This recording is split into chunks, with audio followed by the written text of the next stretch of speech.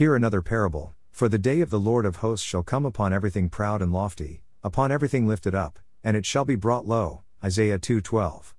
On these prophetic words of Isaiah, I stand to proclaim this parable to humanity today. Now hear this. When the Dragon States emerged as the most powerful nation after the Second World War, as a result of the use of weapons of mass destruction, a new institution called the United Nations came into being on the 24th day of October, 1945.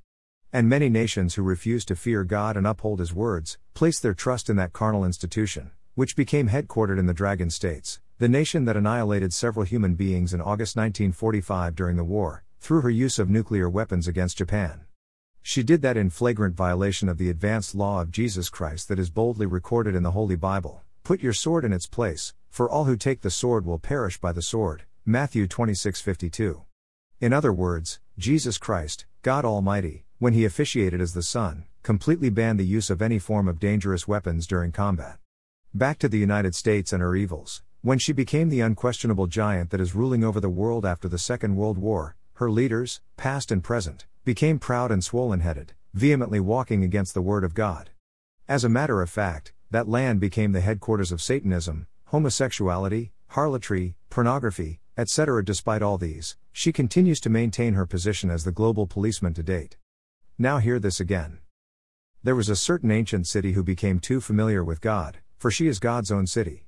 And because of her relationship with God, she started taking God for granted and disobeying His words, to the extent that she ignored all the warnings of God's prophets concerning her evil ways and her imminent doom. Despite all these warnings, she refused to fear God and keep His words.